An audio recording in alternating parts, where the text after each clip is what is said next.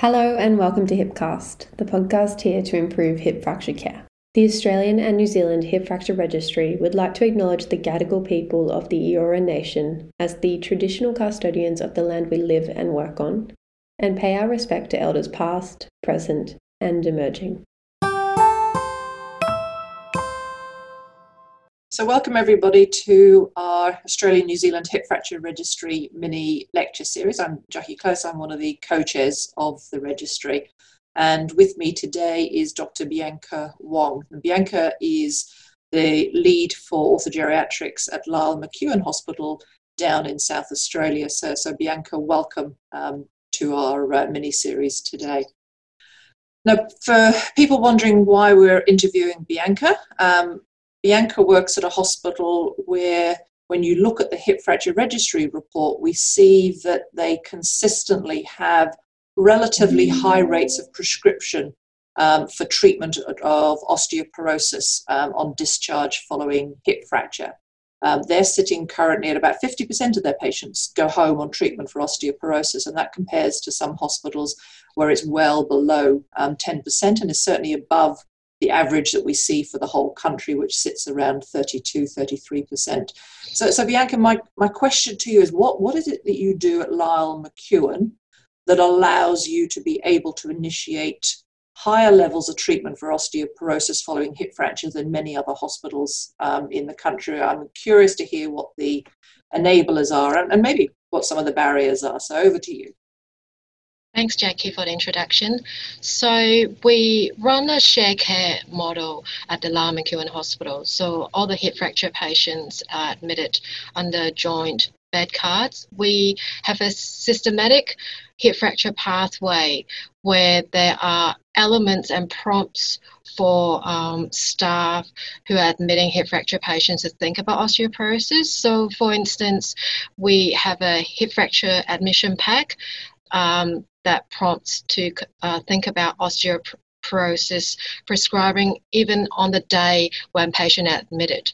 And we know often one of the barrier for prescribing and dispensing patients on anti-resorptive upon discharge, it's waiting for vitamin D level because it doesn't come quick.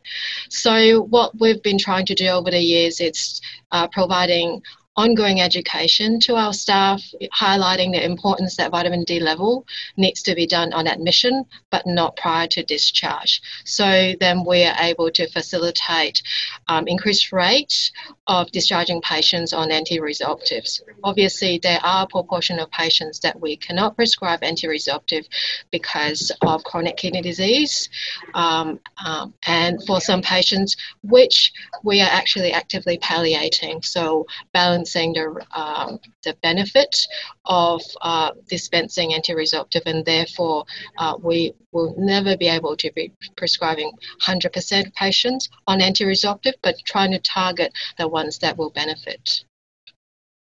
Great, thank you. And I guess you're good at getting hip fracture patients on treatment for osteoporosis, but orthopedic services and orthogeriatric services admit patients beyond hip fracture. What are you doing at Lyell McEwin in terms of those patients? Are they also getting access to treatment? So over the years, we are also trying to provide education to our orthopedic staff in thinking about osteoporosis, assessment and management for non-hip fragility fractures. So with our share care model, we only admit patients under our joint bed card that are admitted with hip fractures, but we do provide a consultative service for other fragility fractures. But one of the challenging aspects of this is we do rely on orthopedics to refer those patients to us. So there's still a gap that we'd like to fill, but for a start, we find ongoing education to rotating interns, registrar and RMO certainly have helped to improve the uptake rate and also get them to think about osteoporosis. So prior to discharge, to improve discharge of dispensing anti-resorptive for non-hip fracture patients. Great, thank you. I guess the other important group of individuals who are not necessarily under orthogeriatrics, but the group of individuals who come to hospital with a fracture who don't necessarily get admitted, but the low trauma fractures in people in their 60s and 70s. In New South Wales, it's compulsory to have fracture liaison services. So our local health districts are all expected to have fracture liaison services. Is that common in South Australia at this point in time, or do you have systems in place to deal with that group of individuals?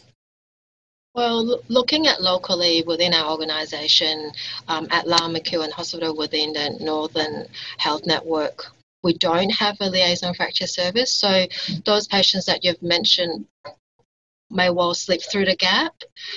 It would really be useful to actually have the liaison service in there so we can encompass and identify all these patients, and that's also a gap we would hope to work towards to fill. As far as other organisations within South Australia, it's at Flinders, they do have fracture liaison nurse, but it depends on individual hospital, so it's not standard care in South Australia at present. Great, thanks, Bianca. I guess in terms of hospitals who are struggling at the moment to initiate treatment, what would your tips be to them starting out? And I guess I'll ask you as well whether the resource pack that you referred to at the beginning, would that be something you would be happy to share with other hospitals as well?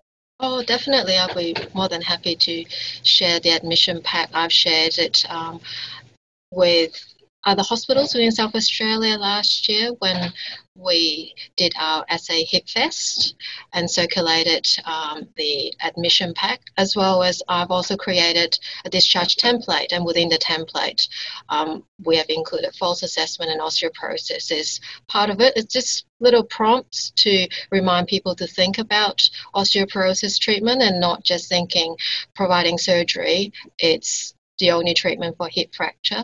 We need to think about falls prevention and how to prevent or reduce risk of fragility fracture. So something really simple for other hospital to do, it's really educating the junior staff and telling them to do vitamin D on admission. And that wouldn't cost too much money or a lot of resources. So. Yeah, great. That's really good advice. We struggle with waiting for vitamin D levels to be back to see whether we can initiate treatment.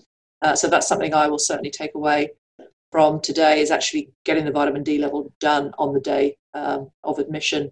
And for those who are interested, I'll take Bianca up on her offer and we'll pop the resource pack that Bianca is referring to up on the ANZ HFR website. So Bianca, thank you very much for your time today. It's much appreciated.